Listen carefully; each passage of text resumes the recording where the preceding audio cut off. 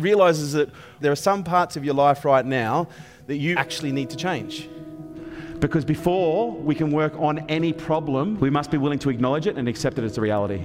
I can't work with anyone until they realize that their current behavior is an actual problem. Because if they see their current behavior as just something that they do, it's not really an issue, it's part of their lifestyle, in fact they really enjoy it, then I ain't got shit chance of helping them.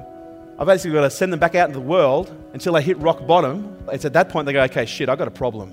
And then change and transformation has the opportunity to take place.